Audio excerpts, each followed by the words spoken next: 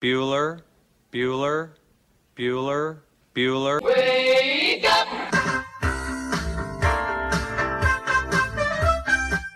Good morning! Terry Wilson, he's going to throw. Conrad! Touchdown, Kentucky! Touchdown! Kentucky! Victory! Kentucky! Like, give your fans what they want, you dinguses. She probably smokes marijuana.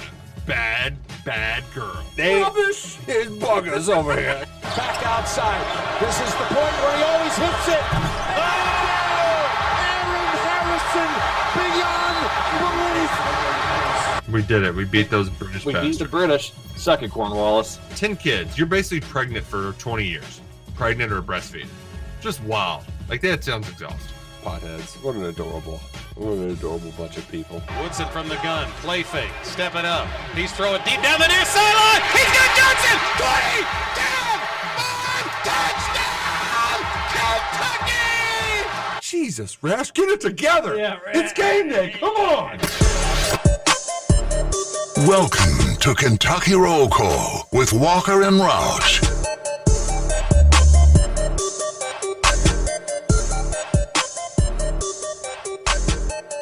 Happy Tuesday to you. It is February 27th, 2024. This is another edition of Kentucky Roll Call on Big X Sports Radio, 96.1 FM, 1450 AM. TJ Walker and Justin Kalen to get you started. Nick Roush will be here soon. Hopefully, that's the plan. And hopefully, you're taking your time getting wherever you're going this morning. Storms, rainy, gross, ugly. It's at least warm outside, but it's some nasty weather out there. So take your time, allow yourself extra time to get where you're going, and just tune in to Big X Sports Radio all day for a lot of great local programming. Justin Kalen, how was your Monday evening? How's the start of your week going? I'll tell you this right now. When I walked outside this morning was probably the happiest I've been in a long time. I mean, it felt absolutely phenomenal. So the Tuesday's off to a great start. Monday night was equally as good. It was, as you know, a busy day for me. Had to do our radio show yesterday morning. Then I had to go to the hotel, bust out some inspections on some rooms. And then I had a doubleheader last night. 28th District semifinal action at Eastern. Was a lot of fun. We had just two fantastic games. First one, a little better than the second one. Second one wasn't all that fun. But, I mean, we go from 83-81 final in our first game to a 61-47 final in the second game. So talk about just two different games there last night. But no, it was a good time. Big Blue Drew was there. Got to see him with one of his younger sons. So, yeah, it was a good time. It was a great Monday for me. Did you say what's up to BBD? I did. Yeah, I sure did. What'd y'all talk about? Well, we didn't get to talk long because he came down when we were like in the middle of a commercial break, and they're only 3 minutes long, and that was in between games. So I was trying to get the starters for the next game, and then he had walked up, and we talked for maybe 30 seconds to a minute or so. He was like, "Oh, I'll come back when you don't have the headset on." So then I saw him coming down the stairs to leave about halfway through the second game. So luckily we were in commercial, made sure to take my headset off, and we just talked about if I'd be there Wednesday. He said he might be there Wednesday, so we ended the conversation by saying, "See you then." To be continued. To be continued, yeah. All right, good. I'm glad you didn't Big League, Big Blue Drew. He may hop on with me today. I'll be filling in for Mike Rutherford from 3 to 6 today. And Scoots, you'll be there with me for at least part of it. Yeah, I'll be there for probably half of it. I'll probably have to bounce around 4:30. So you said 5 last week, so we'll go ahead and call it 5. I've got to plan out my day and try to figure out exactly what time I need to leave, but likely I could probably make 4:45 work. But yeah, I've got a decent little drive after I leave Rutherford, probably about 45 minutes to an hour or so to get to the school I've got to call my game tonight. So yeah, I want to leave myself plenty of time. And to be honest with you, TJ, my sister lives right by the school that I'm going to tonight, so I was kind of hoping to maybe slide in there, see the niece and nephews for a little bit before I have to head over to the school.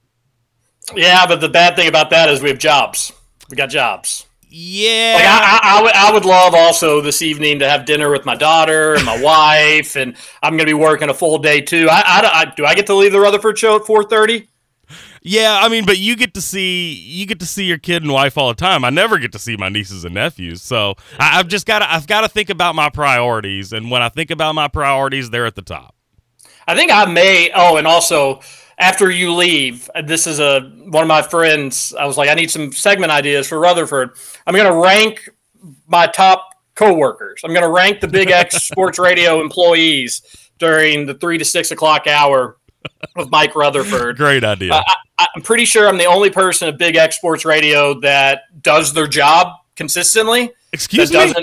You heard me. I'm not. I got to leave at 4:45. I want to see my sister. I just don't feel like that's fair to say towards me. I'd always said when I, talking to the head honcho Scoots, I was always like, yeah, just me and Scoots. We're the only people that really care about our jobs at this place. Now it's just me, unfortunately. Now I'm going to only have to talk glowingly about myself as the way it currently stands. So I want to do that. So you'll be at the top of the power rankings is what you're saying. You are your own favorite coworker. Well, I don't want to spoil anything on anybody's list, but you can find that again today a little bit later from 3 to 6 on the Mike Rutherford Show.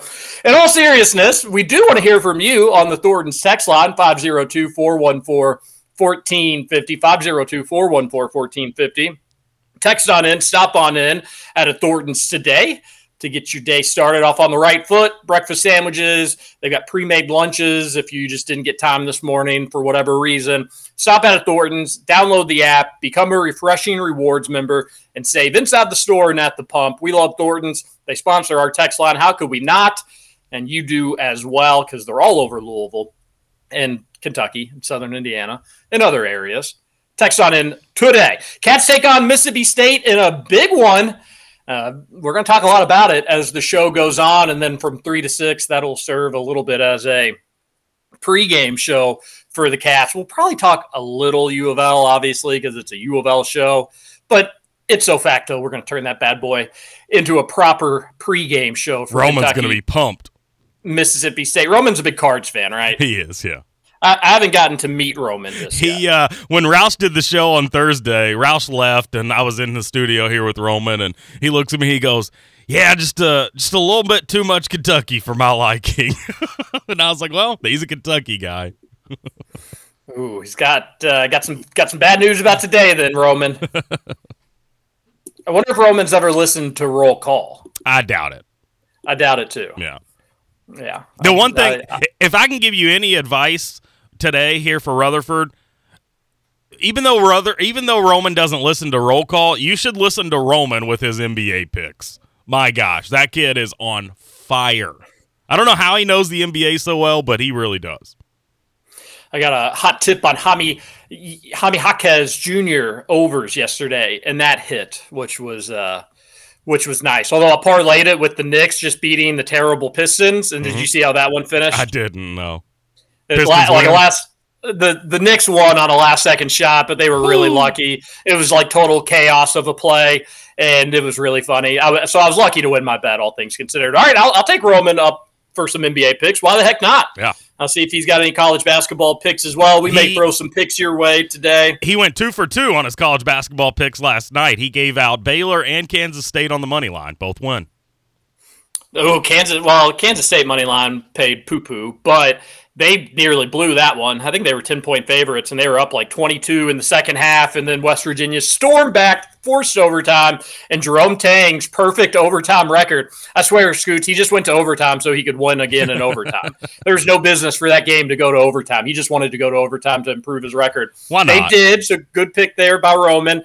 And then Baylor, in a low-scoring, ugly game, they went on the road. Nice road win for the Bears and Scott Drew at TCU. I was on the Jacoby Walters over 13.5, and I think he only made like 4 field goals or something, but 3 of them were threes. He hit some free throws as well, so I did get that one, luckily. But, nice win for Baylor. Not the most enthusiastic college basketball night on the slate. Mondays are usually the worst. You did get a good game, shockingly, in UNC Miami. I guess you didn't get to see that one because you were working. Yeah.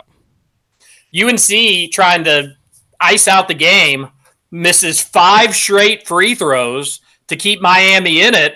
Unfortunately for Miami, during that stretch of 5 missed free throws, UNC got 2 offensive free throw rebounds. Oh, man. Which UNC, especially under Roy Williams, but this is something that's obviously just taught in the program to Hubert Davis, they are an elite offensive rebounding free throw team.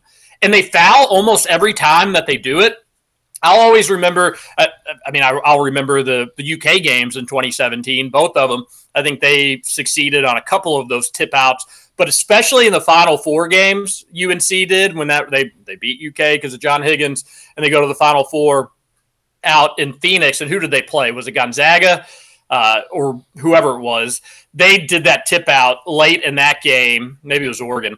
They did that tip out late in that game several times to ice that one. They're really good at that play, and every team should kind of be following. UK's not a terrible offensive rebounding team on free throws.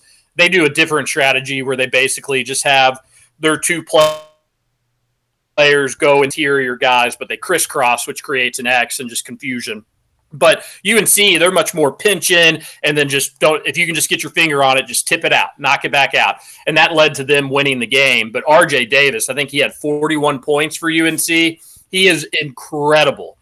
He is having a hell of a season. 42. Like Armando Bacot, he's what's that? He had 42. 42, yeah. Really, really, really, really good performance. He is one of the best scorers in college basketball. He can definitely have a Kimba-like March. There is no doubting that. If not for him, UNC, they'd be a bubble team. But they do have him. And instead, they'll probably be a 2 seed, maybe even a 1 seed. He's really good.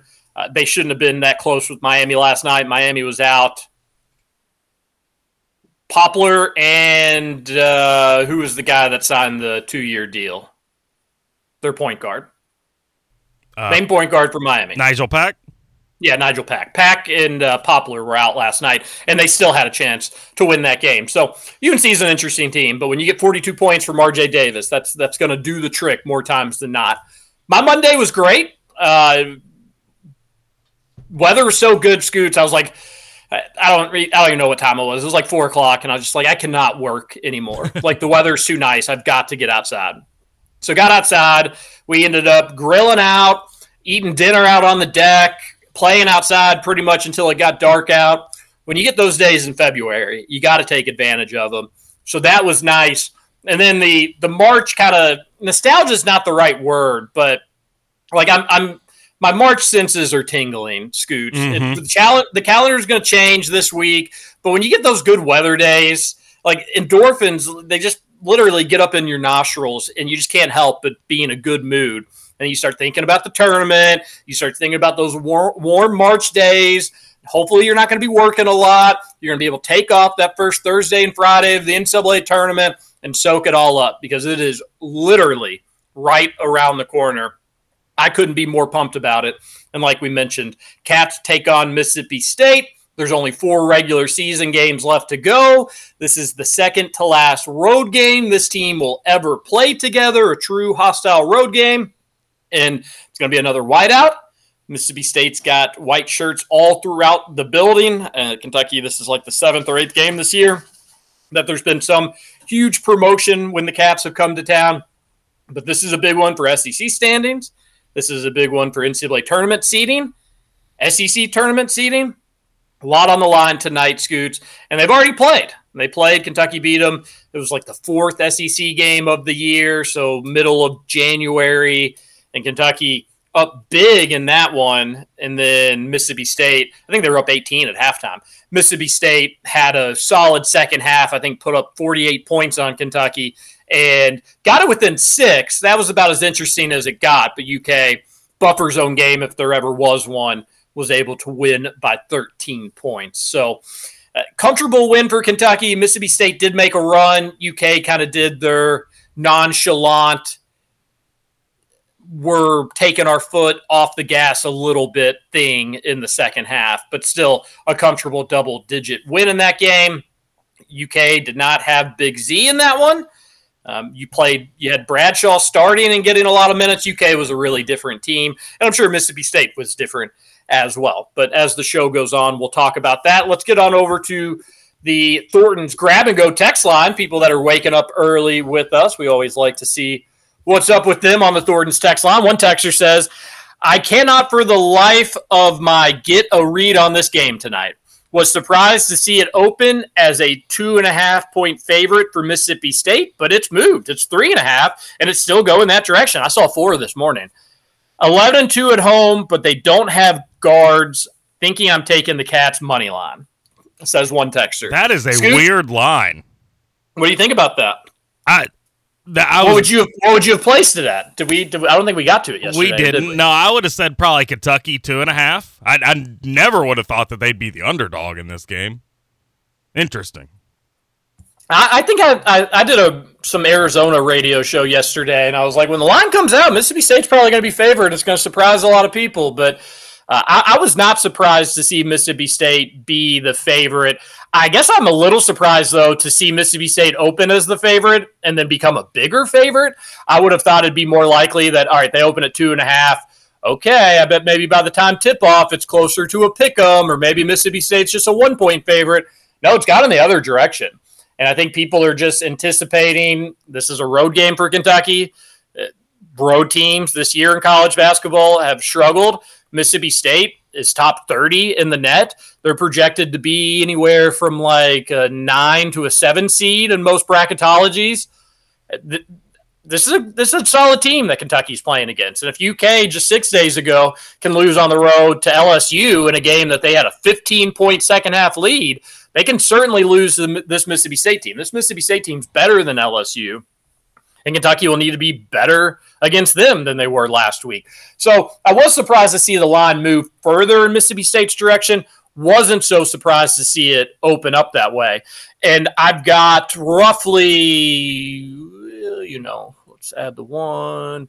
I've got about 4.5 more hours talking about this game before the game actually starts, Scoots. Mm-hmm. And then luckily with the Dash Clips KRC postgame show, I've got about an hour and a half after the game to talk about it. So I'm going to be talking a lot today, just in general. I'm going to do a little game. At the end of every hour that I'm broadcasting today, I'm going to give you one code word. And at the end of the Dash Clips postgame show, if you can say the whole sentence, you're going to win a prize. Nice. Let's see who's loyal to listening to TJ Walker on radio for what I'm anticipating to be at least 6 hours today. That's fun. Stay tuned to the end of hour 1 for your first code word. Maybe you can work together with a friend. Like, there's no chance I'm listening to TJ on the Rutherford show, so can you tap in for those hours and then we can combine? And yeah, you can work together with a friend if you want to get the secret phrase. But I'll be doing radio a lot today. But one thing I'll reiterate, and I'll talk about as the day goes on, as the show goes on, if UK has Trey Mitchell, I'm going to feel pretty good about this game. Now, do they have Trey Mitchell? I don't know. It seemed like he was pretty close to being able to go against Alabama. I don't know if the goodwill... Cal is weird about injuries. Stop me if you've heard that one before. No doy. Everybody can comprehend what I'm talking about there. But it's not just the haven't seen him sort of deal. There's a gamesmanship angle that goes with that, and we've talked that to death over the years on Kentucky Roll Call. There's no rule, there's no law that Cal has to come out and say, hey, we're anticipating he's going to be back in 15 days. It could be 20, it could be 10, but that's our timeline. Any games before 10, he's out. Any games after 20, you can almost guarantee he's going to be back in.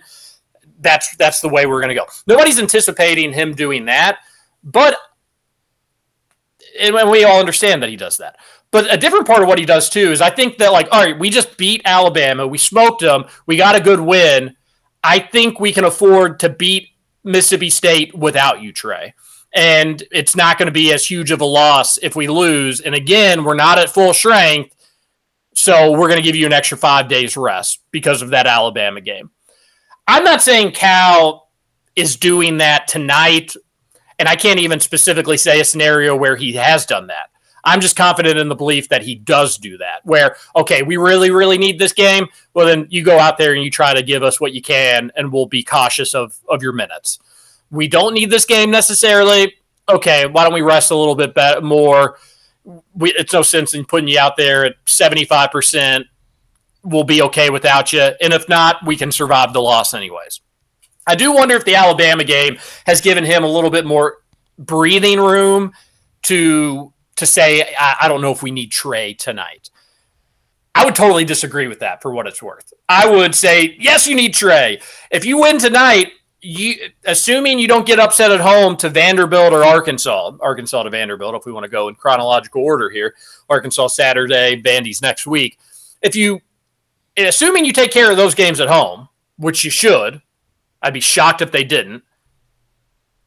You're going to be a top 4 seed in the SEC if you win tonight.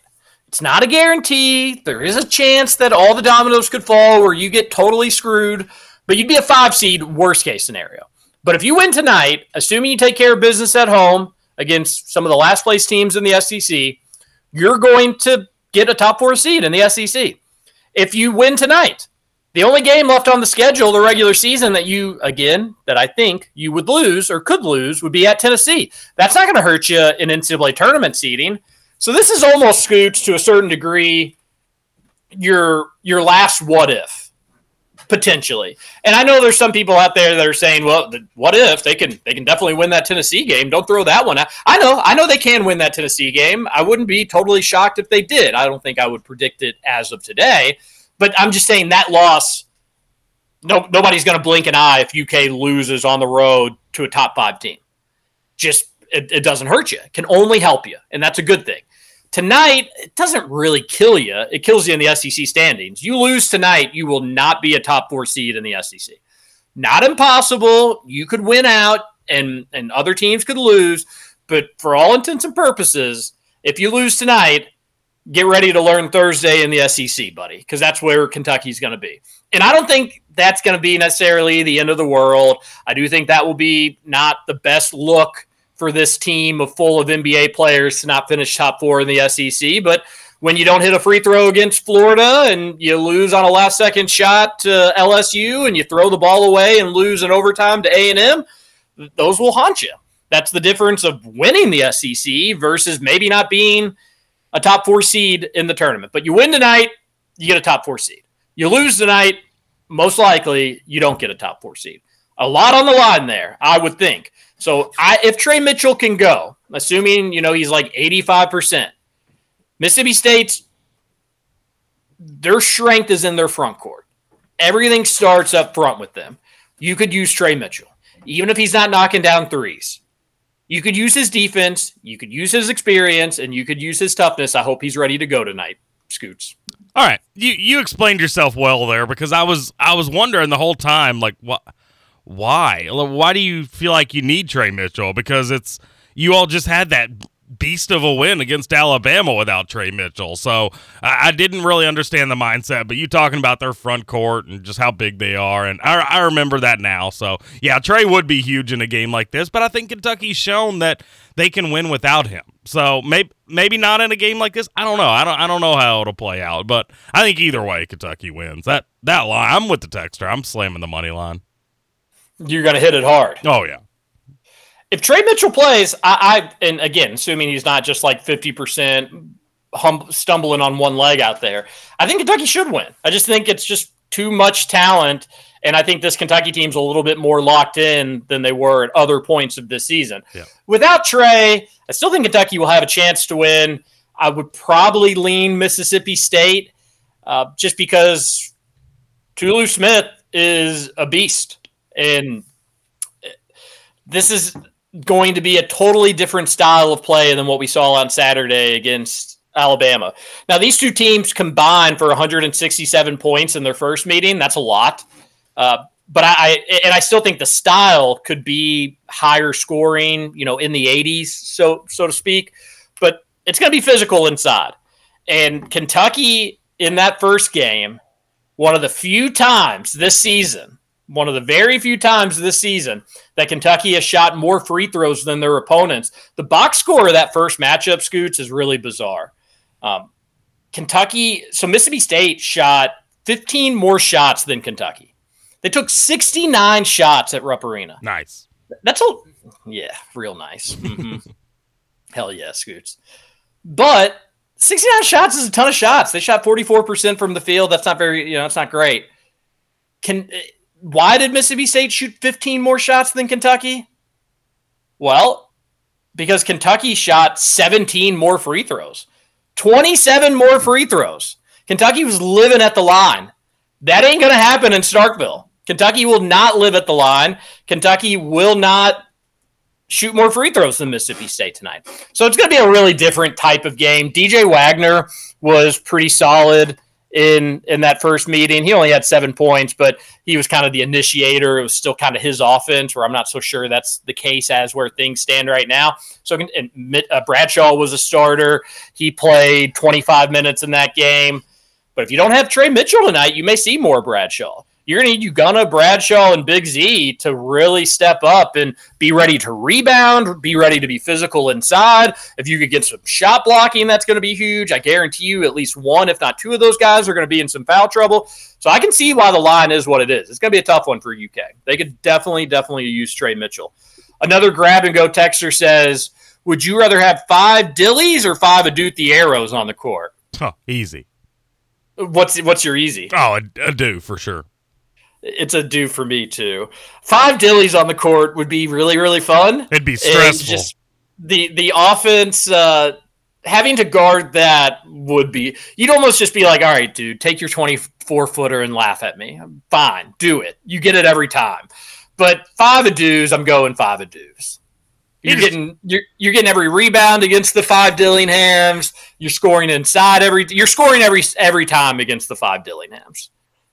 Every single time. Yeah, I agree. Well, and maybe they're scoring 95% of the time, but it ain't every time. And when you watch basketball, like, what's the most entertaining brand of basketball? Now, winning obviously is the first answer, but when guys are playing hard, that's when it's the most entertaining for me. I love just seeing guys out there competing, and that's what you get out of Thiero. Not that you don't out of Dilly. He's just, for me, he's a little more wonky, a little more of a wild card, if you will. Yeah, it'd be fun. I like the text though. I like where your head's at this morning on the Thornton's text line, the grab and go texters. Texter says, I don't love the line tonight. Feels like a letdown spot. Threw some dough on the money line. Any player props that stick out? I'm definitely on the over Tulu Smith over. I think it's 17, Scoots, is what it was. If he scores under 17 points, Kentucky's going to win that one easy. Mm-hmm. He'll probably get 12 points from the free throw line by itself. So I really like Tulu Smith over points. And then I don't hate Cam Matthews over 10 points either. I'm in on the Mississippi State front line this evening. And Cam Matthews didn't have a great game against Kentucky the first go around, but foul trouble played a role in that. And then Tulu Smith, he was amazing in the first game, and he'll be amazing tonight. So those are the player props I like. I don't hate Reed. I think his was over like 10 points. I definitely could see him getting over 10 points. And it seems just almost like smart money to take the Reeves over 19. He's been so consistent. But those two I'll think about. But I like Tulu Smith the most. That's Reed? My probably play of the day over his points. Reed hasn't been scoring a whole lot lately. Not as much. He's been facilitating a little bit. Yeah. But I do think he's kind of a safety valve when the offense is struggling, that like, okay, we're going to go tap. When the offense is cruising, he's a facilitator, and he's like the secret deadly weapon where if you forget about him, he'll just make you pay with a 3 just like that. When the offense is really struggling, he'll still try to do some facilitating, but you'll see Cal sometimes get desperate and be like, hey, go try to score or throw up a shot. Like we read you, and they sometimes maybe don't even do it enough. It would be a criticism that I have. Sometimes they don't just tell Reed to like go create a bucket yourself. Don't go create a bucket for somebody else. Go create a bucket for you. Sometimes I wish they do it a little bit more, but Scoots, you're spot on. He's taken more of a point guard role as DJ has struggled a little bit. Yeah. I mean, and he was playing point guard before DJ started struggling and before DJ's injury and stuff like that. But certainly lately, it's even been more so. And a lot of UK fans don't hate it. They love seeing Reed run the show. I don't care who's running the show. It could be Antonio Reeves for all I care. I like how DJ can get into a defense and make a defense collapse in on him. But I just want Reed shooting more. That's all. I don't care if it's with the ball in his hands or if it's him on the wing getting passed to. When you're having that good of numbers, you need to put up more of them. Let's take our first break. Hopefully we'll get Nick Roush in the house when we return. We got a few more grab-and-go texters we'll get to, and then a bunch of podcast texters as well. So we'll try to get to all of it today. We've got a lot of fun stuff planned for you. Jay Billis, are you going to jail? Find out when we return here on Kentucky Roll Call on Big X Sports Radio. TJ Walker and Scooter Dingus back after this. So wake me up when it's all over, when I'm wiser and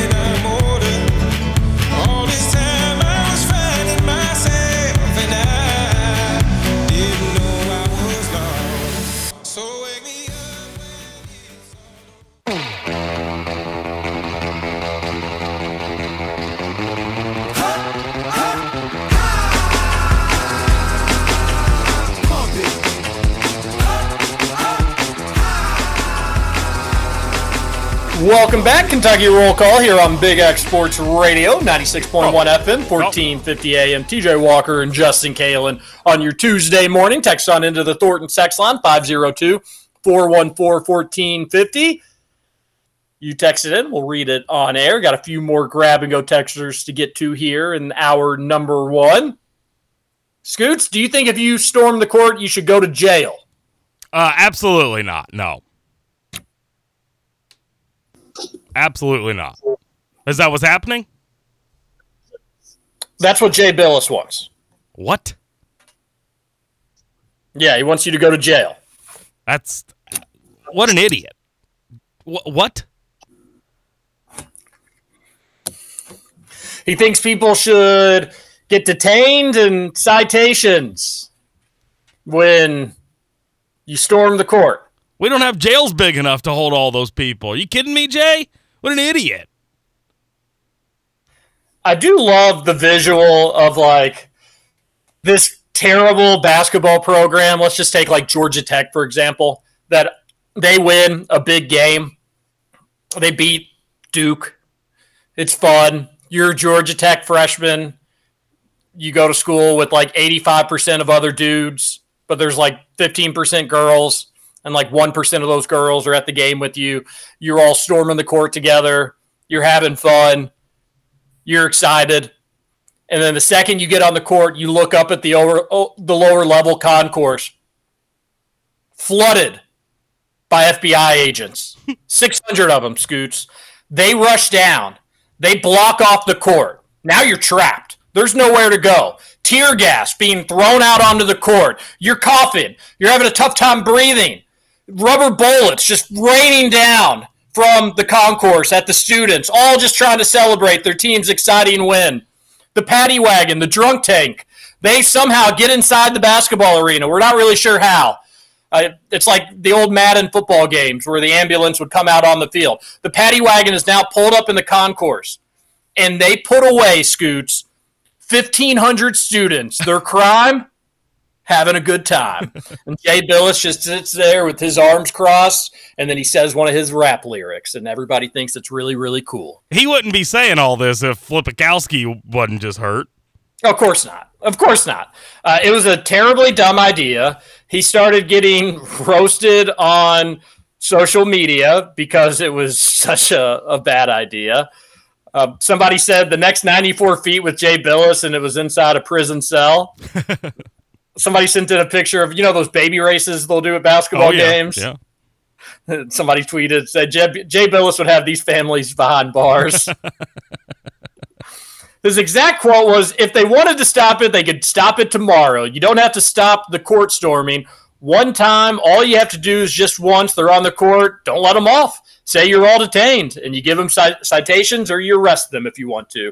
And then you won't have a court storm the next day. What a dweeb.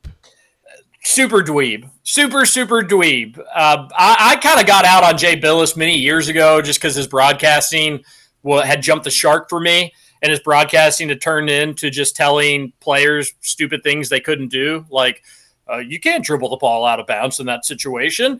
Why would you miss a shot? Why would you miss that game winner? If you make it, you win. Well, I don't get why he would miss that shot in that position. I had gotten sick of him many years ago.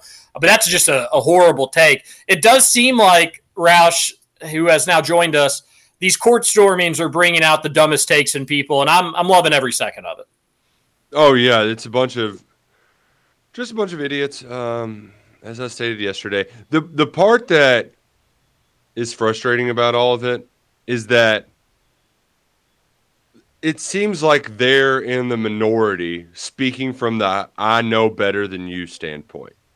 When it's like, this is the one thing that college basketball has that's uniquely itself. If you like the sport, why would you try to get rid of it? That's like, it's one of the few things that really differentiates itself and is better than the NBA. The players aren't as good. The shot making isn't as good. But you know what? The fans care a whole lot more. And they care so much they're going to go celebrate on the court. It turns grown-ups into crazy people. It's one of those things too, TJ, where like we speak from a point of privilege where, unlike Scoots who cheers for a washed up has-been program, we would never storm the court in 100,000 years. We just wouldn't. So like even though as Kentucky fans, we're never going to be a part of it, we still want it in college basketball. Like that would be silly to get rid of it just because all these smarty pants think that, oh, this is just too much. There's going to be something bad happen. It's like, oh, come on. My favorite part about the court storming, TJ, that we didn't mention yesterday. Did you notice they didn't say what Filipowski's injury was? Well, he initially, I think, said John Shire, I think, said he's going to get an MRI on his shoulder. And then he said that he misspoke after it was his knee, and they're not going to do an MRI. Oh, but it was also his ankle too. They're basically doing the Michael Scott thing where he's like, point to what hurts. And they're looking up on WebMD. No, like this stuff is, you can just break it down so simplistically. Filipowski and Duke were big mad that they lost. They wanted to play victim, and national media just all is so willing to let like an individual play victim. Same with Caitlin Clark. They want to be outraged, and they want to be angry, and they just want to be able to shout at people. And the people they shout out are the people that support them, are the people that make the sport what it is. Yeah. You're having all these people tell it's craziness. You can't have that happen, to the people that want it to happen. Well, and the thing is that, like, not to be just like kids these days or wokeness or whatever the hell, but like this stuff's been, was there outcries when Darius Miller got trampled 15 years ago? I mean, like, it's why now all of a sudden we've got to take this stance, and that not everything has to be just you got to get on your grandstand and preach from your pulpit. Like, I kind of caught wise to some of this, Roush, and I'm not turning it into this discussion. But when you had so many national college football analysts during the pandemic be like, "Don't play. What are you all thinking? There's no way. This is dangerous. You got to think about the kids." And none of them offered solutions for how you could. Hey, I love covering football. I want it to be played as much as anybody, and I think there's a solution this way. No, you had the Dan Wolkins of the world say, like, if it ain't going to be climate change that cancels college football, it's going to be this pandemic. And you just have these people that are in the business that seemingly always fight against the best interest of the business. Yeah, I don't understand it. Like they don't like the sport they cover. It seems that way. You had a tweet. Was it Seth Davis? This doesn't happen in the NBA. Yeah, we talked about it yesterday. We know why it doesn't happen in the NBA. You don't have 2,000 college students just 3 feet away from the court.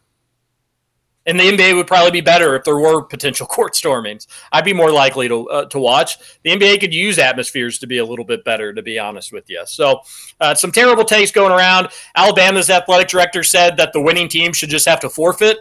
Such a terrible take. I mean, it's an awful take. Just like think for 30 seconds before you say that out loud.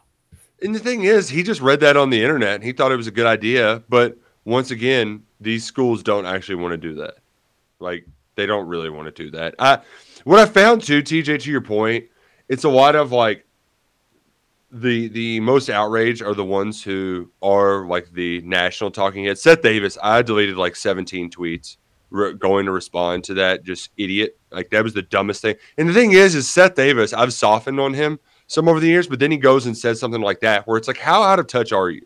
Where if you same thing with like during the COVID stuff, when you find the people who are at like a regional level covering it, whether it's at the SEC or the Big Ten, the people who just really are passionate about it, they're not the ones who are out there just trying to halt it in its tracks.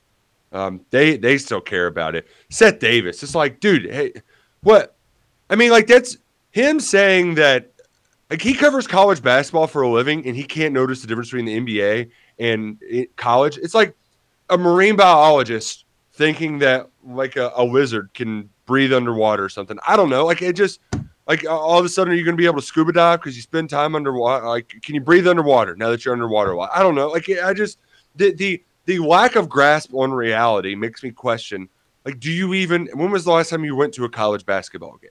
You know, like, it just, I do wonder how many of these people, how many of them have ever stormed a court?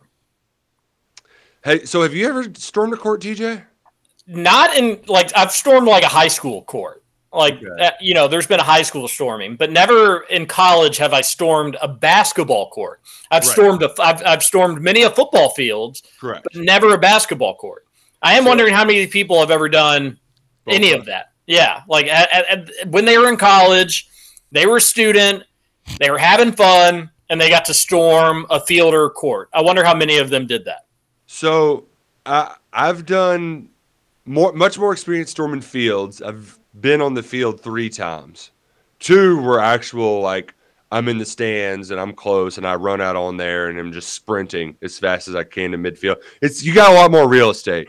The closest thing I had to court storming is very funny because we were at the Bellarmine ASUN Championship. Was that 2 years? Tournament championship. And, I've got Duke with me. He's 2. So, like, I'm not going to go crazy storming the court. But the people we're with, it's a family friend. And Jeff is he's a middle-aged tax man, right? Like, he's pretty quiet to himself. And there's only 2 things that make him crazy. And it's banana rum and Bellarmine basketball. And he was on that court as quick as the students were after the win. I ended up taking Duke down there, not like it's, I'm not immediately rushing it, but I ended up going down there with him. And Jeff's just being a Looney Tune, like looks like a cartoon character, just jumping up and down, screaming, they're tapping everybody on the head. I can't imagine being a part of that and thinking like, this is bad. We must get rid of this. We must stop this. Like, you're making grown men act like 20-year-olds.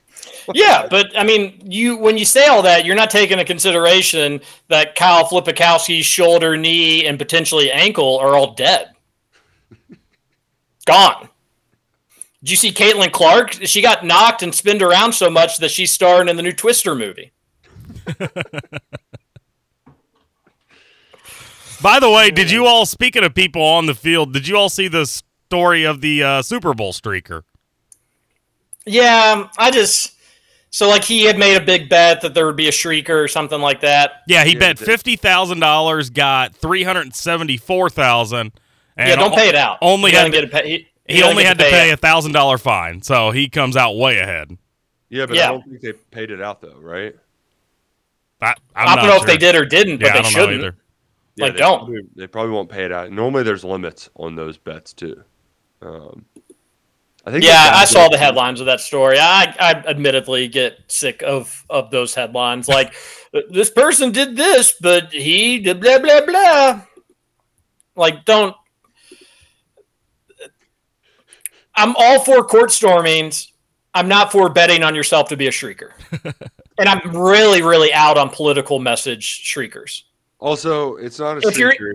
You're like, why do we have to call them streakers when they're not naked? That's a good point too. Actually, let me rephrase. If you are shrieking and you're naked, I'm in.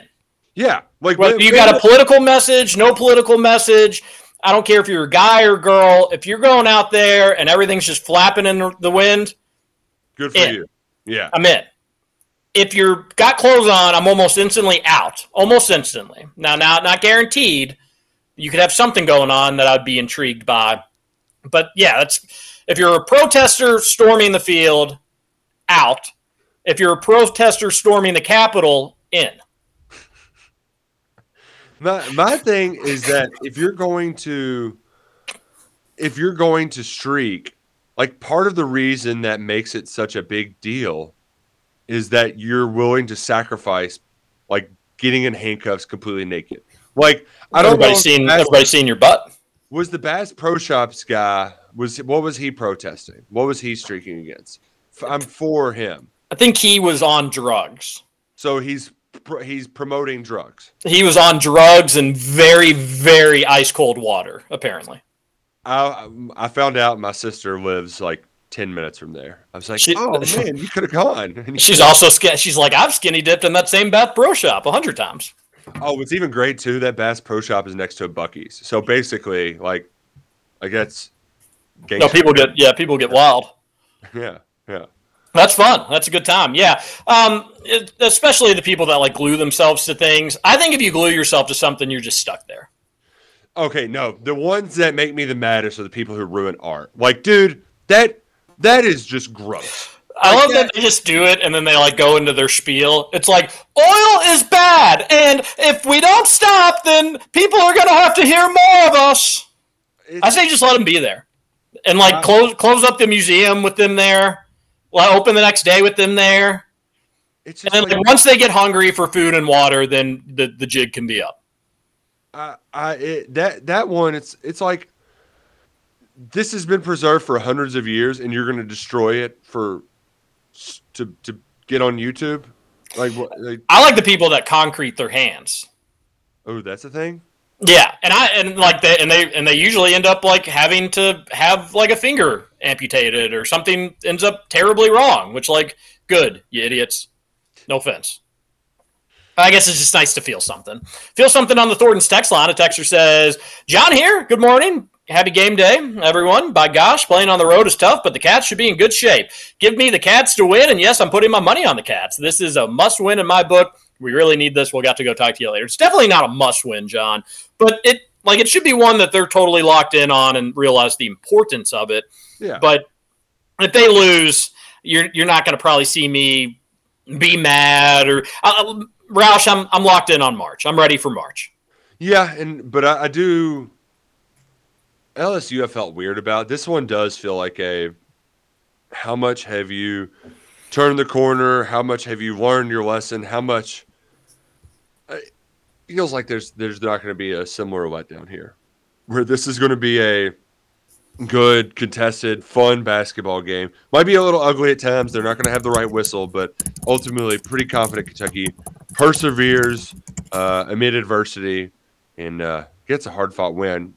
Just like you all, surprised the line moving away from Kentucky. Very surprising stuff. So we can talk about it more in the second hour, but I want to hear this code that TJ is going to give out to our listeners today, the TJ Sports Talker code. The first word. I'll be doing like 7 or 6 hours of radio today. If you're with me for all of them, you may win something. The first word today, hour 1, it's. IT''S, it's. Hour number 2, Kentucky Roll Call, coming up next on Big X Sports Radio.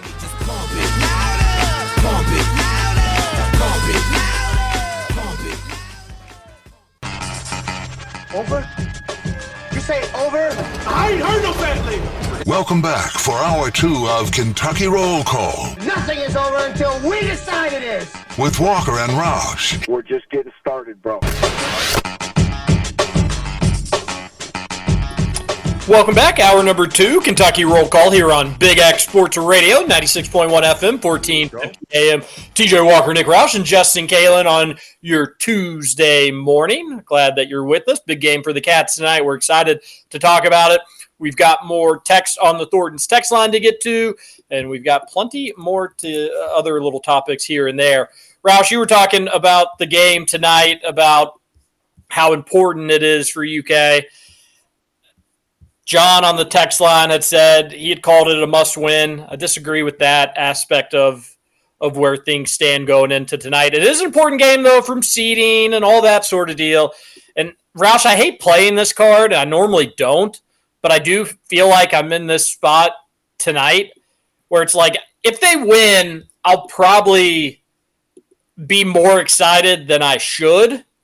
And if they lose, I probably won't care as much as I should.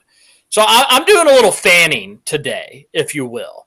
And the reason and rationale behind that is if they win, the LSU game's going to stand out just like the Florida game does, just like the A&M game does. That's not going anywhere.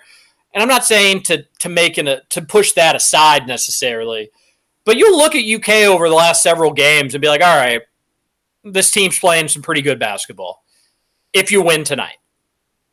The LSU game, just the manner, how it all went down, a little bit of an outlier there. Besides that, the Cats are balling. If you can win at Auburn, you can beat Alabama by 1,000,000, and then you win at Mississippi State, 3 quad 1 wins in your last 3 quad 1 opportunities. Pretty damn good. I'll be excited about that.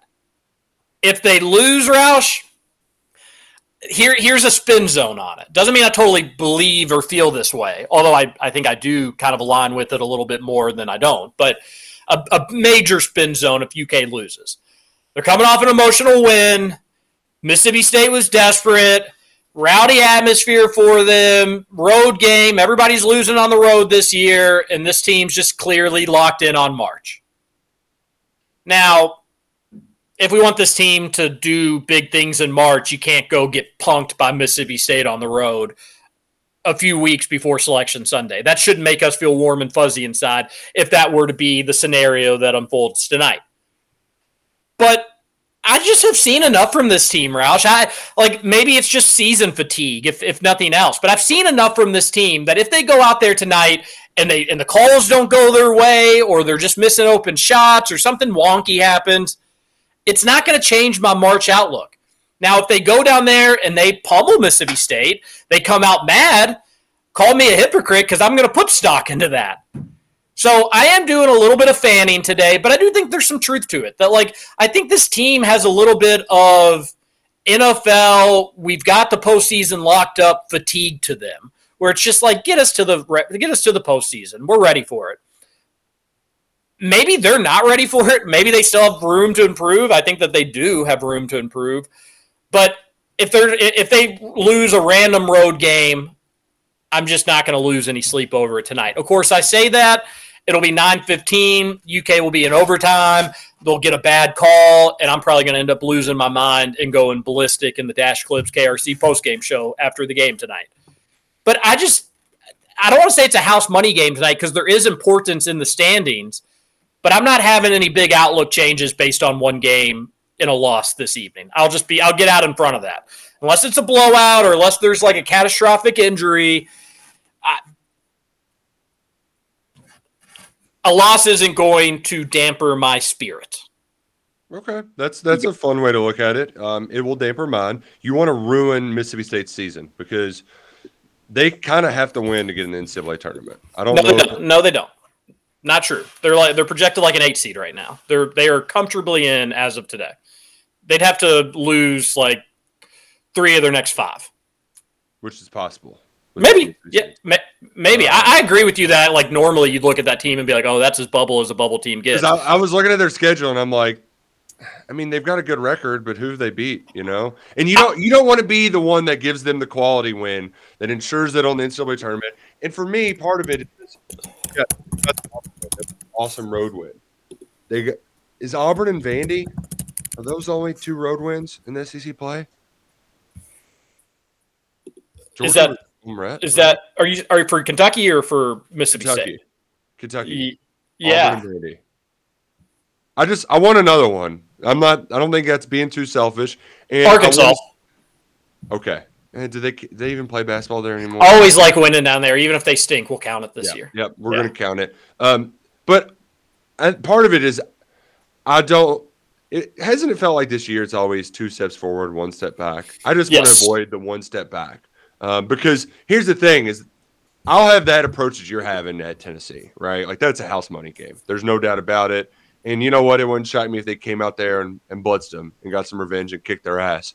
I want to see this ball just continue to roll in the right direction. And more importantly, the sense of urgency. It looked like Kentucky was too comfortable at LSU last week. It was a little lackadaisical. Well said. Well said. Let's have a little fire under our ass. And because you know what? Things, you nailed it. They aren't going to – Kentucky's not going to be out free throw shooting this team. The other weird part of that box score, too, is Reeves having 27 points and only making 2 threes. You're like, wait, because he scored 10 points on the free throw line. So things aren't going to go your way tonight. And you know what? That's going to happen in some of these postseason games. Stuff's going to happen. You're going to have to grind out this game. Would love to see Kentucky grind out a win in Starkville. It would make me so happy.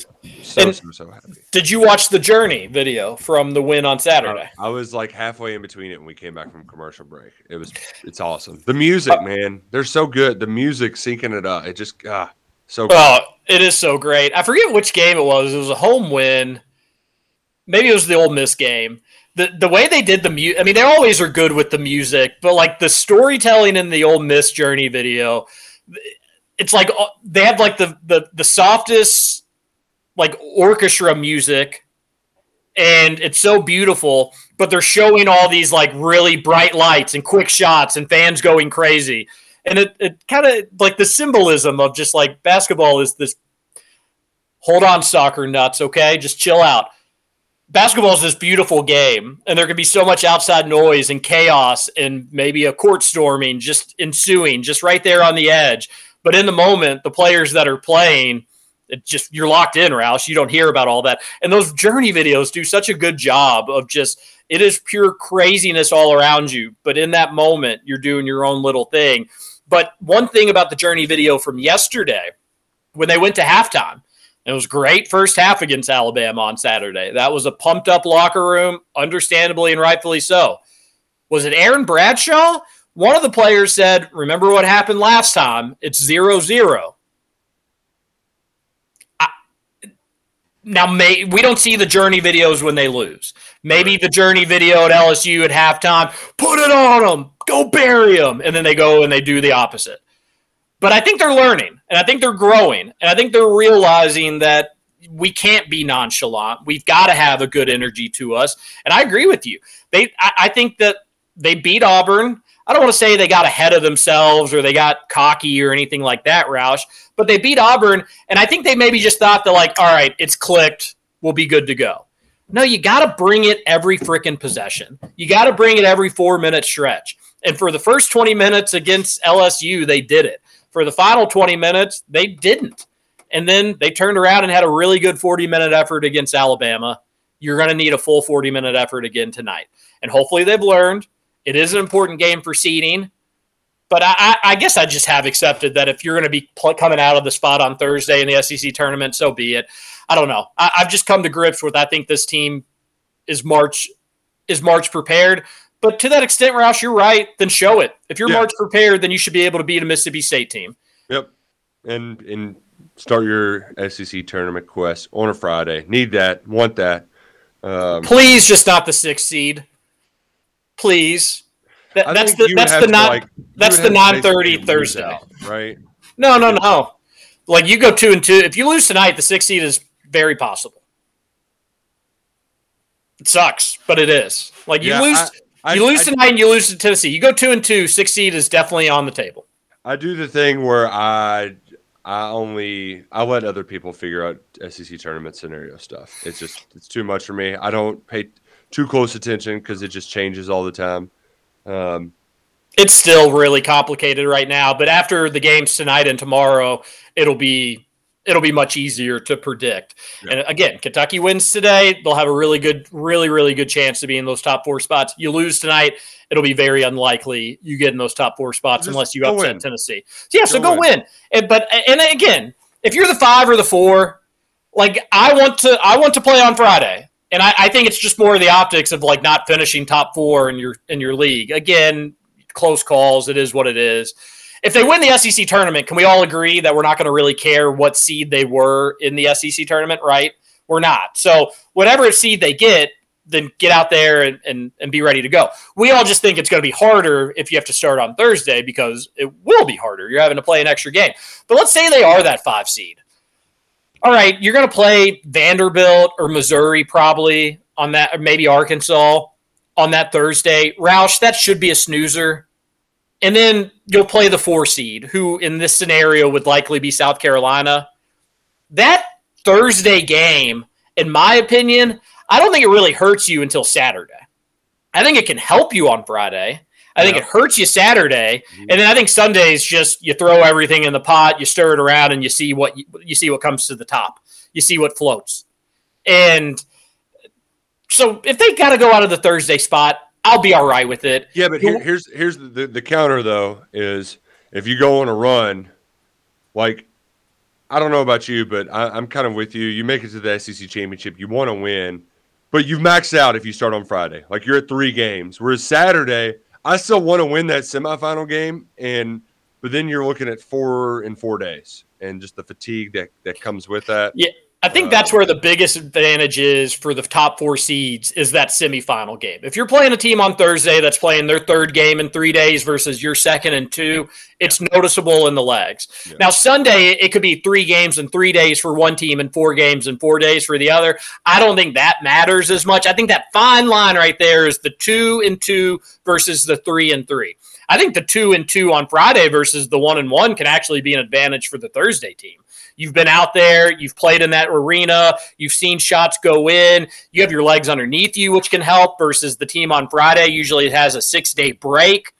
Are we talking ourselves into a Thursday start here, fellas? No, we're not. But I do think that Thursday team can have an advantage on the Friday team, just not the 6 o'clock. And I had a couple people tweet me and be like, oh, I wouldn't mind UK being in the late spot. If you're the 6 o'clock game, you're playing a bum team on Thursday night at 9:30 or 9:45 in a game that UK should just sleepwalk through, but probably would just like go through the motions. It'd be closer than it should be. We'd have to stay up later carrying, blah, blah, blah.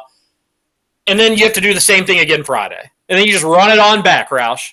You just rewind, and you have to do it all over again. Please no. If you're going to Nashville, I could understand the appeal of that. Like, it's late nights, there's not as many people out, but it's blah, blah, blah. I get that. But give me that 5. If UK's not going to play on Friday, give me that 5 spot. You play at 3:30 on Thursday. You play again 3:30 on Friday. Why not, Roush? No, you can't do the late night. Don't like the late night. No, it's going to end poorly. Some of us has to sell wallets, Scoots, and that's hard wallet selling season. That's true. It's a good point. People forget. Which, speaking of selling season, Roush, is there a certain pizza company in Louisville or in Lexington you've been craving for a little bit after Reed and Rob have been on their job? Got to get that Pep 150. So do it. So get it. Yeah, so get it. So Rob Dillingham and Reed Shepherd, they did an advertisement for Donato's in Lexington, which I used to get Donato's in Lexington pretty frequently back when I was in college. I had one friend who it was probably twice a week for him, and it was like you could always rely on Greg to eat Donato's. Always getting Donato's. They were heavy on the Ronies. On the pepperoni. Pepperoni City. Part of me wonders, okay, are they just bad at reading scripts, or? So yes, this is the question: is this intentional? Was this the joke? It's intentional, it's great. Like, was this the sketch? We've seen this before. Lane Kiffin did that at FAU, where he was like, "Come out to the spring game. We're going to play football." Here's my guess. I think Donato's reached out to UK. And they said, we want to get Reed and Rob. We're on our job. We want to be on the feed like Rob and Reed. What can we do to get it? Like, what's the least amount of money we can spend to get these dudes to talk about Donato's? And I bet Kentucky came back and they were like, this is the dollar amount. And I wonder if Donato's countered and said, like, we're literally talking. They on their own phone in an elevator can just read this script. Like, what would that cost? All they have to do is read this thing. We'll do a poster for them, and we'll give them X amount of dollars. And I think UK just probably was like, yeah, okay, whatever. They'll do it. If that all they have to do, they don't have to go anywhere. They don't have to meet with anybody. They can just do it in the elevator. Okay, that's fine. I think this was planned by Donato's, and I think it was a genius marketing strategy. One, I think they got it on the cheap. And 2, it was hilarious. These people seem like they're being held hostage talking about Donato's in an elevator. And they're like, and don't forget to use the promo code DUO, and you too can get a poster. Scooch, we got to play it at this point. Send it to me. Yeah, I'm not familiar with it. I haven't seen it. Well, you didn't know that Reed and Rob were on their job? I knew they were on their job. I didn't know they had a job with Donato's. I also appreciate, too, that Reed is wearing a T-shirt that was just from the bottom of the laundry bin. Like, there's nothing. It's like wrinkled up, got the bacon collar, super sloppy. And the thing Reed also looks like he's 13 years old, and that's just me being old. I get that, but he also they just look like kids that are like, "Hey, we're getting paid to do this. All right, let's do it, and get our money. Hurry, go." How many takes do we think it took for this masterpiece? 2. because Rob is like giggling in one of them, and I don't know if he's giggling because it's funny or because he's like, they're actually paying us to say this. Really, they should have done the outtakes with it as well. Right. Scoots, do you have it ready? Yep. All right, here it is. Here's what we're talking about: the Reed and Rob commercial. What's up, Lexington? Rob and Reed here. We're your official Donato's duo. Order our favorite pizzas at any Lexington Donato's and get a limited edition poster. My favorite pizza is the hot honey, and you can add banana peppers if you want it Reed style. And I'm a fan of pepperoni, so I always go for that Pep 150. So you should get that.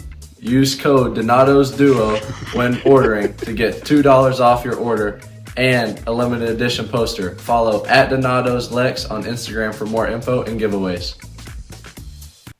Whew, that's rough. That's rough. Rough? That's you mean rough. Perfect? That's rough. That's perfect. Really, Reed is the one that really kind of ruins this, if we're going to be honest. Rob does a fine job. Reed, have you ever read before, Reed? Oh, he's got very much reading Little House on the Prairie to like the whole classroom vibe. He's even got like one eye that's like totally squinted, and I like the hot honey.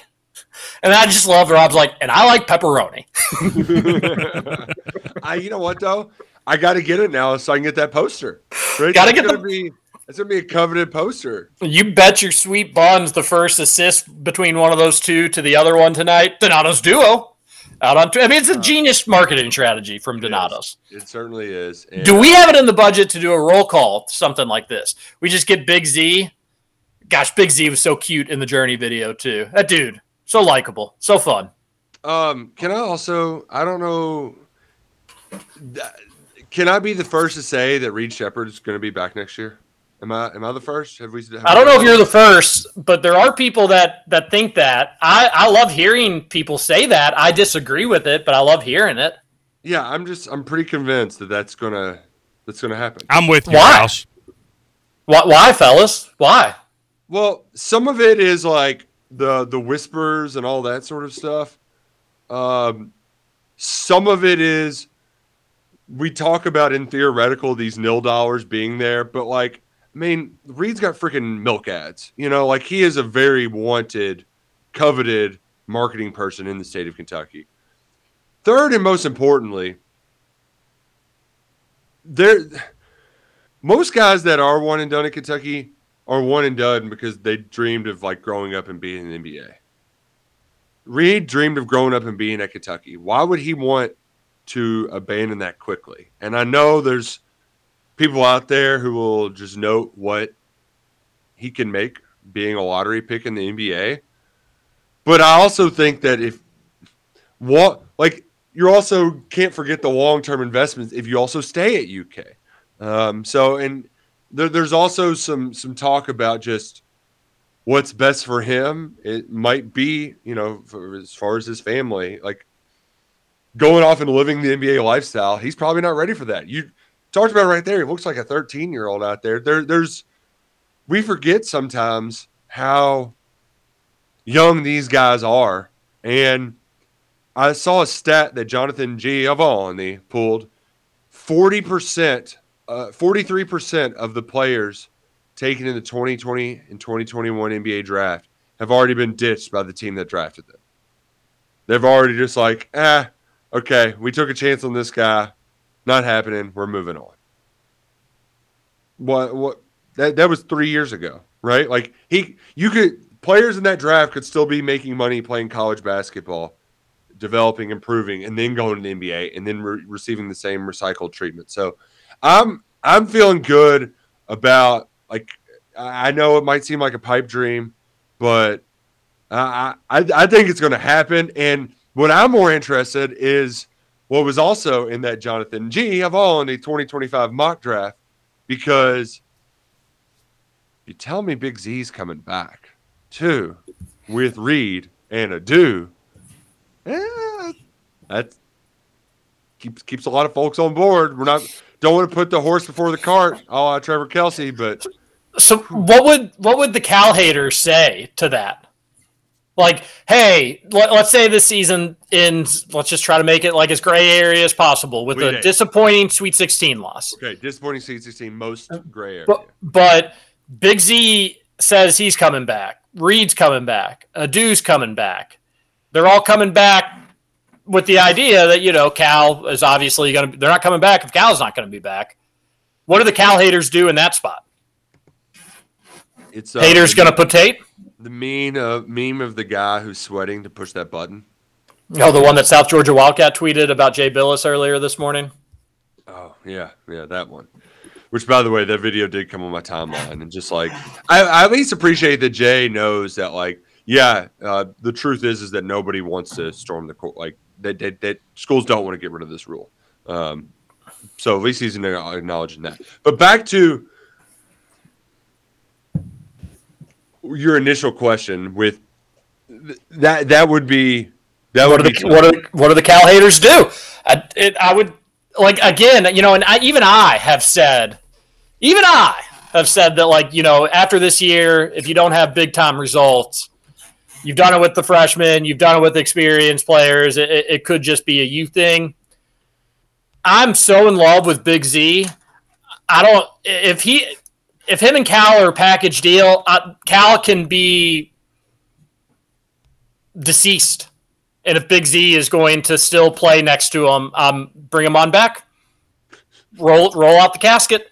Because you do see where he can be so awesome. I want Big Z, like just a year following around Big Z, where he's like the starting five, and just a year in the weight room, a year in Lexington, getting stronger, getting better, getting a little bit more familiar with the college game.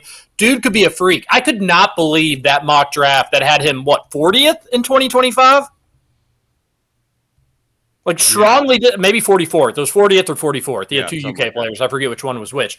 Yeah. I could not believe that. I would think an NBA team couldn't wait to get their hands on him now, let alone late in 2025. But, Roush, that was kind of my first instinct, too, is does Jonathan Giovanni think that he's going to be coming back? Because I certainly hope so. And you're right. If Reed's coming back and Scoots, do you just parrot what Roush says about Reed? Is that your rationale why you think he's coming back, too? Because both of you all said you think he'll be back. Not really, although I did really like Roush's statement that most kids grow up dreaming of going to the NBA, and I think it is true that Reed grew up wanting to go to Kentucky. So, no, for me, Reed just strikes me as a kid that really wants to enjoy being a kid and enjoys being a Kentucky Wildcat in the college scene. I just don't know that he's all that ready to get to the NBA. I mean, I could see him taking even a third year at Kentucky. I don't think that's crazy to say that, but so I think he's more of a type of player. At least he strikes me as the type of guy who wants to take it slow, just enjoy what life has to offer. So for me, I just think he just loves being a college kid. It's like what we all say that we would do and like how we would feel. Scoots, if you got to play for IU, or Roush, if you or I got to play for Kentucky, it's like we wouldn't be a rush to get out of there. Money's just money. You can always get more of it. You don't blah, blah, blah. I hope you all are right. And I see that angle and I see that scenario, and I really do. I buy into it. It's just the 10th pick in the draft last year got $4.5 million for just one season of playing basketball. Well, $4.5 million just for one season, let alone what their rookie deal is just for 1 year of playing basketball, $4.5 million, let alone what the contract deal is. You're just talking about tens of millions of dollars with that decision where it's like, I love UK so much. It's going to be so hard to walk away from this. But I'm talking about like my kids' if I take care of my money. Well, and I don't know the finances. I don't know the finances of their whole family, but I have to imagine they've got some pretty decent money saved up in the family. Played in the NBA, exactly. So they're okay. That's kind of what I'm thinking. And Reed, I mean, like if you think about it, him being 18 years old, what's the difference when you're 18 between having, I don't know, 500,000 to $1 million to having 5 million? When you're 18 years old, it's a lot of money. Because you're right. You're like he and Roush is right. He'll make a killing. Like he'll make over $1 million if he comes back for another year. Easy over for sure. Yeah. And it's not even crazy to think that he could potentially get $4.5 million is too much. He won't get $4.5 million staying and playing college basketball for another year. But it's not crazy to think he couldn't get potentially like $2 million maybe somewhere if the Crafts really just busted it open potentially. But it's not just the 1 year. You're talking about the whole contract. And then you're talking about like, yeah, I can get $2 million if I come back, but what if I blow out my knee and I never get that chance at the NBA? And these are all big hypotheticals that we don't think would happen, and we certainly don't want to happen. But you better believe that Reed's agent is going to be presenting all that information to them saying, this is I get that you're a Kentucky fan and we get that you like to play here, but you got to think about all this stuff. It's real. Gotta hope that you can get a nice insurance policy. That's true too. Those exist. Yep. Those exist. All right, we're going to take our last break. Roush, we didn't get to it yesterday, but I've got to at least bring up that Rick Bozich article about Kenny Payne. Okay. We have to. I got to get to that. We're going to Africa. It's wild. And then we'll get to the text line. The way that Rick Bozich loves Kenny Payne. That's loyalty right there. My wife doesn't love me as much as Rick Bozich loves Kenny Payne. And that's sadly factually probably true. But that guy really, they're buds. They're buds. Roush is right. Find you somebody like that in your life. We'll come back. One final segment, Kentucky Roll Call on Big X Sports Radio, coming up next.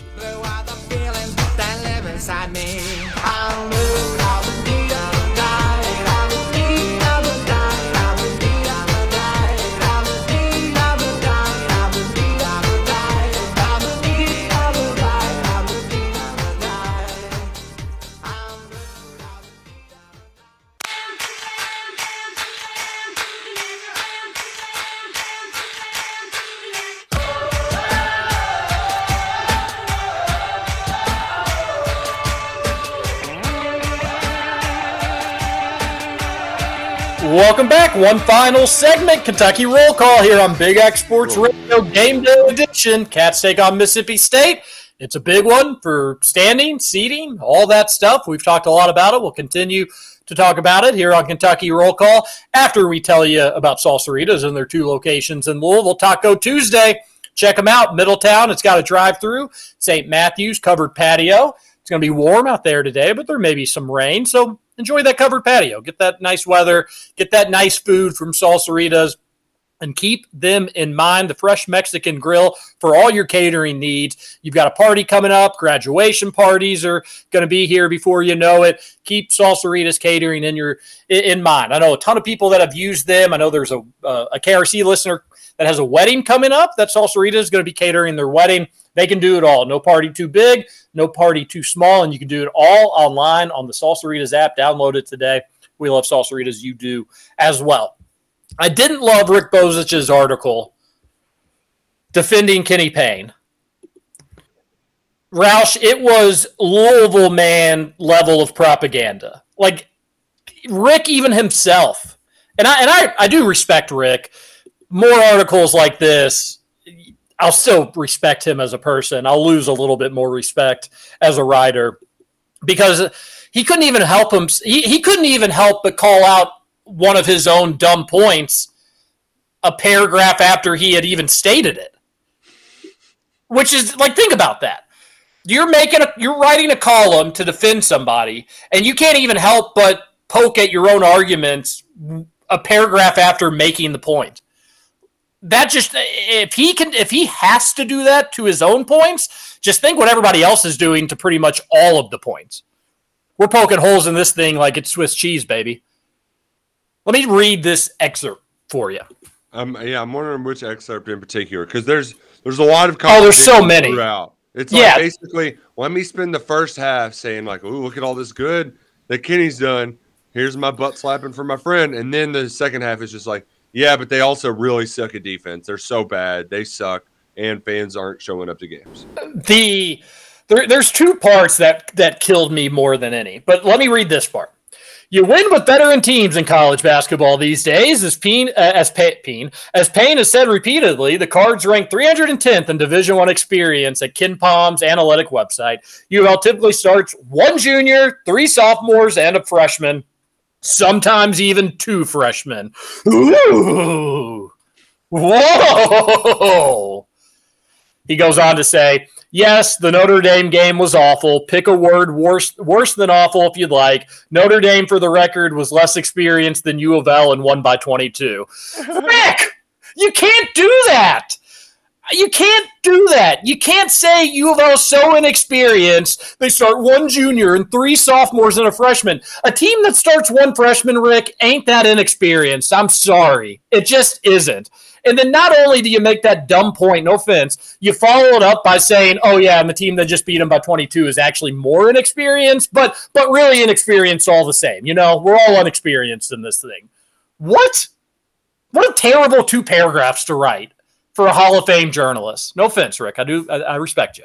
He goes on to say, but Louisville did win back-to-back home games against Florida State and Georgia Tech before delivering that dud against the Irish. Rick, it is U of L freaking basketball. I don't think anybody enjoys having a laugh at the Cardinals as much as Nick Roush and myself, but goodness gracious, my man. You were talking about wins over Georgia Tech? And who was I don't even forgot the other team. It was such a pathetic win. Florida State. You're talking about wins over Georgia Tech and Florida State to hang your hat on as, well, yeah, that loss by 22 points at home to last place or second to last place Notre Dame was pretty bad, but they did beat Georgia Tech and Florida State. Can you believe that, Rush? I also just love that he's talking about how they need to be more experienced when the crux of the article is, look, Kenny's recruiting. He's got 20 guys. Like, how do you know Carter Knox? He said, matter of fact, that Carter Knox is a Louisville lean. Is who? Do I trust you that's hearing that from Kenny? No. Yeah. The last paragraph of this, he said, the Cards' offensive and defensive efficiency has improved from the woeful performance of last season. And he goes on to say, but there is room to grow. Rick, they have won 9 games this year? They've won 9 games. Who cares if their numbers improved from a 4-win season? They've won 9 games. They're in last place in the ACC again, and you're defending it. By writing that article, you're defending it. It's crazy to me. And then, Rosh, that was the second part, and I won't read it verbatim, but him saying, I've got sources saying 2 players are just waiting for Kenny to be confirmed back, and they're going to commit 2 5-stars. This team's way too inexperienced, but if you bring in more inexperienced players, and they will, if you just keep them, if you keep them around, they're coming.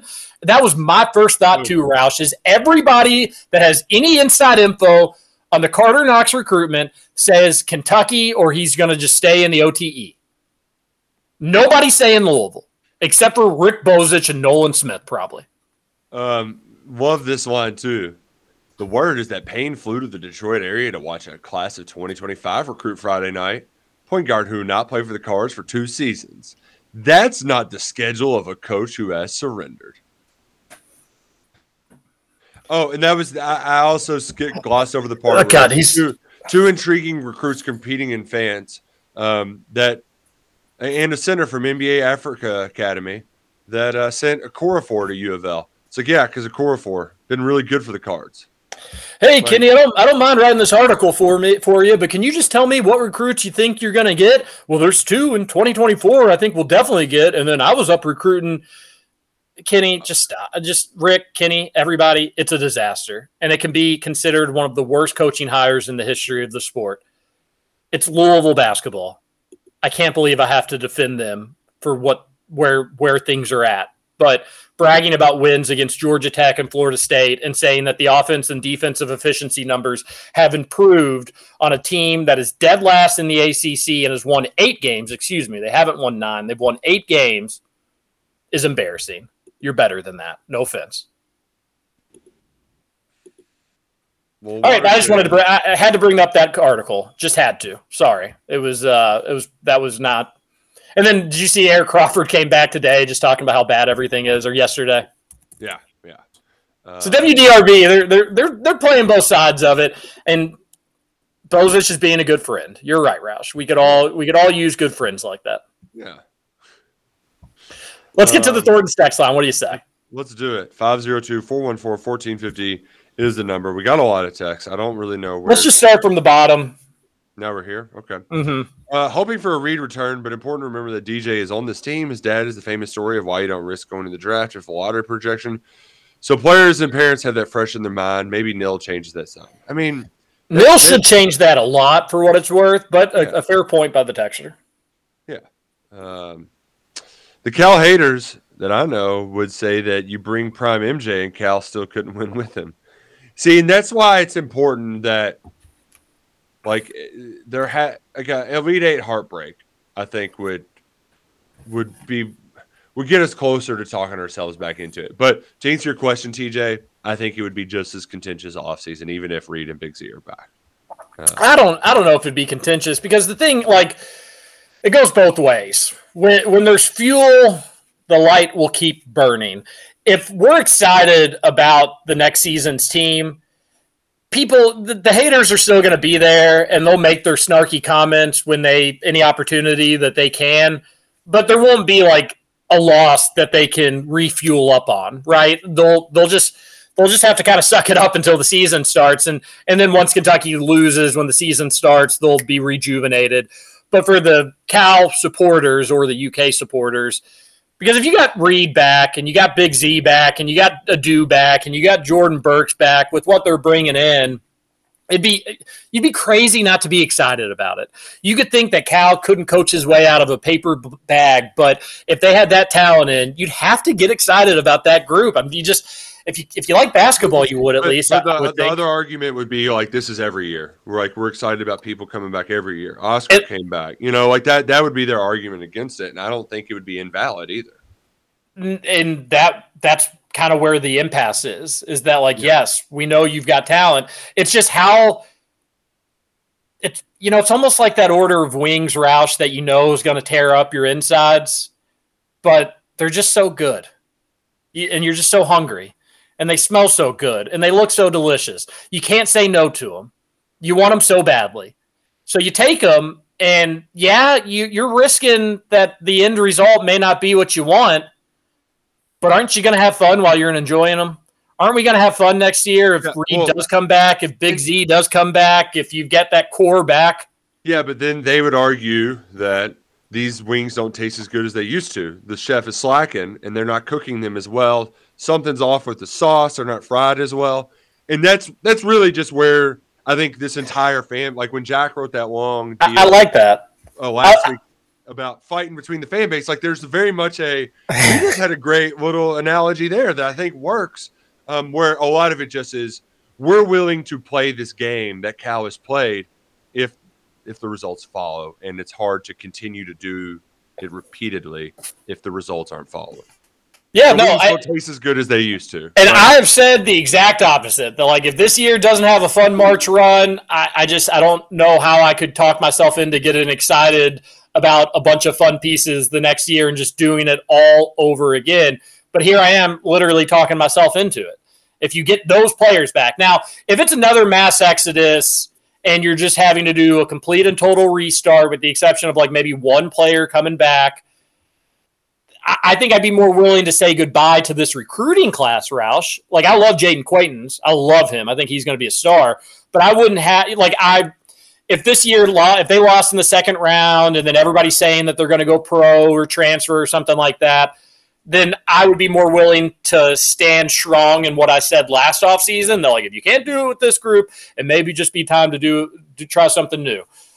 But if you return pieces with the recruiting class, I'll probably be a sucker again. A full of self-awareness at 100. I'll fully admit it. I'll be a sucker again because that would be such a lot of. If you get a lottery pick to come back, that'd be crazy. If you got a lottery pick to come back, potentially. All right, a texter on the Thornton's text line says, just some context, Alabama is the only SEC team to beat Mississippi State and Starkville. Both Tennessee and Auburn have lost there this year. Side note, the powerhouse Southern Jaguars won in Starkville this year also.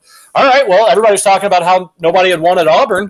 Cats did that. So look, I hope that the coaches are making that a big deal. Nobody wins in Starkville except the Southern Jaguars in Alabama. You all can join that elite company. Hopefully they're ready for it. But Kentucky will not shoot 17 more free throws tonight than Mississippi State. Take that to the bank. Yeah, and if I'm not mistaken, Alabama scored 87 points in that game. Actually, no, that was their home game. But I think they had to do it by outscoring. TJ, what's a Jaguar? A jaguar, it's a big cat, similar in the ballpark of a tiger or a lion, but a jaguar is something that I think is a little bit smaller than both those big cats, and you'll find them more in a rainforest-like atmosphere than a jungle. Are they more commonly known as a jaguar? No, not unless you're an idiot. Oh, okay. Yeah. Let's get to the next text here on the Thornton's text line. Or a jaguar. A jaguar? Like whenever you watch those nature documentaries and like, look, it's a jaguar. Get some big old paws on those guys too. Big old. Florida was another quad 1 road win. Yes, it was. Yeah, it was. Texter says, boobs? Okay, odd choice, but writing it down. I do love them. Roll call. Talking about your code word. Oh, no, the code, I can't repeat it, but that was not it. Oh, man, that's good. That's good. Scoots, you fell for a fake tweet. Streaker wasn't allowed to make his bet at the casino. Tried to make a $50,000 bet, but of course they didn't take it. Is anyone surprised I fell for something fake? Anyone at all? You think you would take 2 seconds to like just click to be like, I wonder if that's real. Indiana Tim here. Good morning, fellas. Maybe the National Talking Heads could ask Flopakowski why he would try to engage with that Stormer. He's at fault also. Hey, another thing that nobody's talking about, and this really grinds my GD gears, Roush. Wake Forest took a timeout after their free throw to go up 4. With 1 second left. Yeah. With 1 second left, there was a timeout. Wake Forest up 4. What are you doing, Duke? Hey, nobody's talking about John Shire being a rookie idiot to not know that, hey, maybe you get your best players away from all the craziness. Why was Flipikowski on the total other end of the floor when there was a timeout with 1 second left? Down 4. Well, I'm not saying you have to put in all, and Cal has done that in the past. I'm not saying you have to put in all the bench walk-on players, but why not have everybody right next to your bench, throw it in, let the 1 second go off, and be done with it? Who rushed the floor earlier against Kentucky this season? LSU did. South Carolina, I think, did. Okay, it was the South Carolina game. Yeah, Cal. I mean, I remember that game. Cal, there was still time on the clock, and he was telling his guys, go back in the tunnel. Go back. Like, we're not even going to put ourselves in this situation.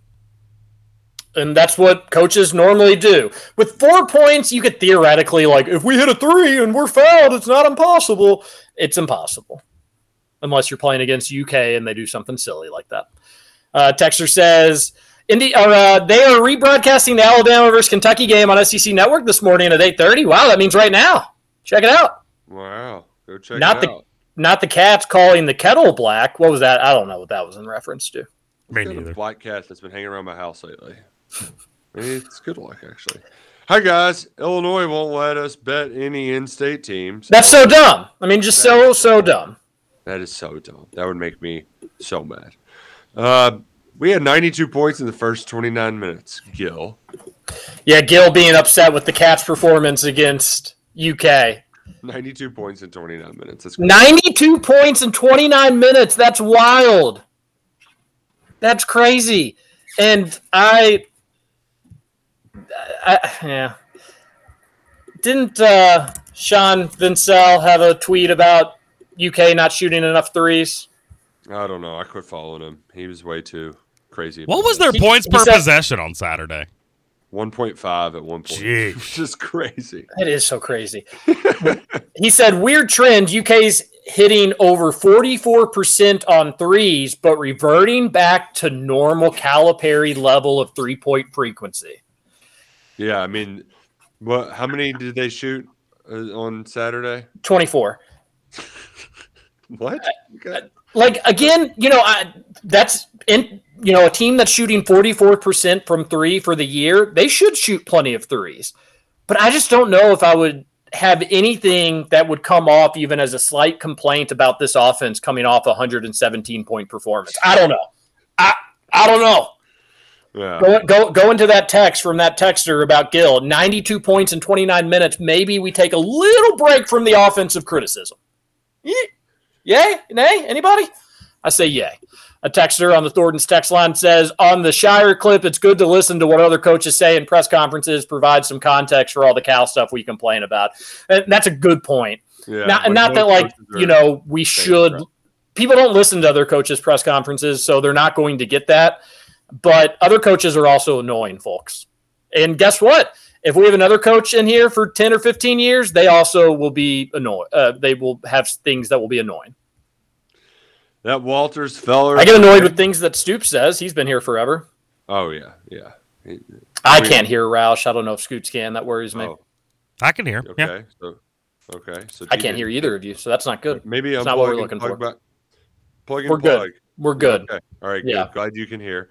Can I just did you see the graphic that Braden Walsh put out with the Antonio Reeves, like showing the strength and conditioning improvements from year to year? Do you follow that guy on Instagram, TJ? No, I don't, but I did see those tweets briefly. The graphic. Yeah. Very funny, that field goal percentage, and like he the strength coach also taking credit for Reeves' improvements in 3-point shooting percentage. I enjoy that. I love it. Yeah. Do it. Do what you want when you're popping. Also, that applies to Rick Pitino, who brought out the white suit on Sunday, and it just capped off the perfect Pitino week, where he went from calling his players out to a terrible loss to wearing the white suit and beating Creighton by like 20 points. It was just Rick Pitino, just a gift that keeps on giving. We miss him. We miss his antics here in the state. Another texter on the Thornton's text line says, "Do you think Donato's picked out Reed's shirt for that ad, or was it his call?" I mean, it really was like the Hanes shirt that has been washed 100 times already. Where it's like, you should probably just start using this as a rag, Reed. Like this thing's gone by the wayside. And if you don't mind, Reed, could you just put on your wrinkliest white shirt when you get in the elevator for the read, if you don't mind? That would be great. It is a hilarious shirt. It's a hilarious ad. Well done, Donato's. Well done, Rob and Reed, on your job, getting your Donato's pepperoni and hot honey pizzas. Makes me want to eat some Donato's. Flew under the radar, but our on-ball defense was fantastic on Saturday. Edwards and Reeves stood out to me the most. Yeah, I was really impressed with Edwards. Moving in the right direction. Yeah. That Walters fella for Alabama was absolute food. We went at him every time. Yes, they did. Shirley Scoots is making up these names. Trent Sicily? That's not made up at all. I'm not that creative. Scoots, I did see a damning tweet for a conversation that we had yesterday. Oh, yeah? Would you like to hear it? Sure. Okay. And it's not totally the exact same argument you were making, but in the Big Ten, Indiana has 46 stars on their basketball roster compared to Purdue's 33 stars. Your thoughts? Really? That's Indiana has the most stars in the Big Ten. Michigan, Ohio State are second and third. Purdue is 1, 2, 3, 4, 5, 6, 7, 8, 9, 10th. 10th in stars. Yeah, but that doesn't really go with my point yesterday, because I bet if you break those down by Indiana players, Purdue has us smoked in terms of stars. I mean, but like at the end of the day, if you're relying just strictly on Indiana stars to be a good basketball program, then why can literally every other program in the country be solid except for you? Yeah, like you are getting good players, you're just not getting good Indiana players now. Is the pivot? Well, I mean, I think it's always revolved around the Indiana guys. Like that's how you start to build the roster. Get some in-state guys, get everybody, all the fans hyped about those guys, and then build around that. And that was just my overall point. We haven't really done that for the last several years. Well, you got the most talent. Two texters say, I disagree. Walking's fun. And somebody else says, nonsense, Scoots. I'm listening to roll call as I do my daily 2-mile walk right now. Wow. Walking, confirmed fun. Wow. Scoots confirmed can suck it. All right, Roush, you want to give your prediction? I'll save mine for the Rutherford show later today. I'm doing the KRC pregame and postgame show. It's just the pregame show is the official Mike Rutherford show as well. By the way, I had a dream that Kenny Payne got fired today, and Rutherford was pissed that he wasn't on air and you were on air instead. So that'd be hilarious. That'd be funny to fire him the day before the Duke game, too, when they could have done it like a week ago. Yeah, would be very, very funny. It would be funny. All right, give me your prediction, Roush. Cats are going to grind it out 79-77. I do think Trey plays, and will do a decent job. But Hugo blocks a bunch of shots, and Reed finally gets hot from outside the first time in a while. So give me the Cats 79-77. That hot honey from outside. Hey, go to ShadyRays.com. Use the promo code Big X for 40% off. Fun show today. Thanks, everybody, for texting in. I'll be back on the Big X with Scoots from 3 to 6 today. We'll have a lot of fun guests planned for you. It's going to be a fun show. The second code word for those that are going to be following along, now. Roll Call. Go Cats.